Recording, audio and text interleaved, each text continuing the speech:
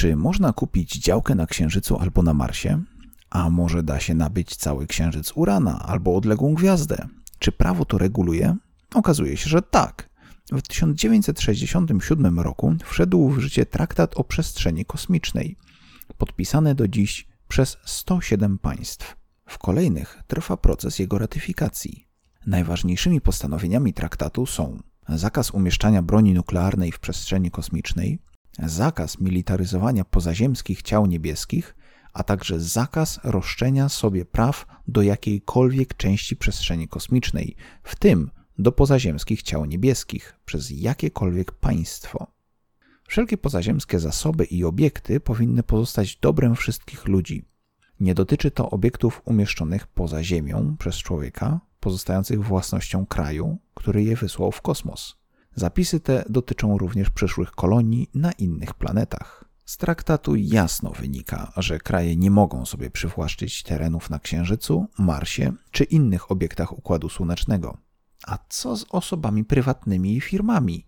Traktat nie określa, co wolno sektorowi prywatnemu, jednak wprost mówi o tym, że każde działanie w przestrzeni kosmicznej podmiotów innych niż państwo musi uzyskać zgodę państwa, na terenie którego dany podmiot jest zarejestrowany i być przez nie nadzorowane. Jednak wciąż, szczególnie w USA, można wskazać wiele osób i firm, które uważają się za właścicieli Układu Słonecznego albo przynajmniej jego części.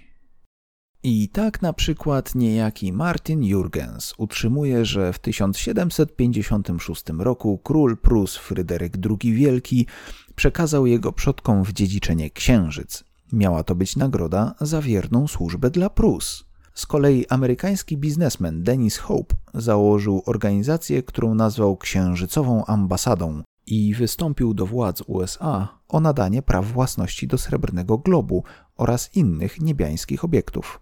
Brak odpowiedzi ze strony USA i ONZ uznał za wyrażenie zgody i od tej pory handluje w internecie działkami na Księżycu. Każdy może nabyć u niego około 40 arów Księżyca po okazyjnej cenie $25 amerykańskich. Po uiszczeniu opłaty otrzymuje się ładnie zafoliowany certyfikat własności z podpisem Dennisa Hope'a. Jeżeli ktoś życzy sobie wydrukowania na certyfikacie swojego imienia, będzie go to kosztowało dodatkowe $2,5. W podobny sposób można otrzymać działki na Marsie lub na Merkurym, ale najistotniejsze jest to, że po dodatkowych ustaleniach z panem Hope'em można również nabyć całe planety i ich księżyce. Naturalnie, zważywszy na międzynarodowy traktat, nabywca otrzymuje tylko kawałek papieru. Aby bronić swojej domniemanej własności, Dennis Hope powołał ostatnio rząd galaktyczny, na czele którego sam stanął.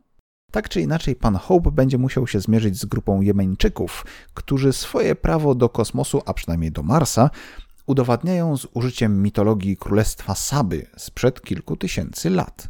Gdy na Marsie w 1997 roku wylądował łazik, pozwali oni NASA za naruszenie ich własności. Nie polecamy jednak kupowania kawałków ciał niebieskich, bo jedynym realnym wynikiem takiej transakcji będzie odchudzony portfel kupującego i grubszy portfel sprzedającego.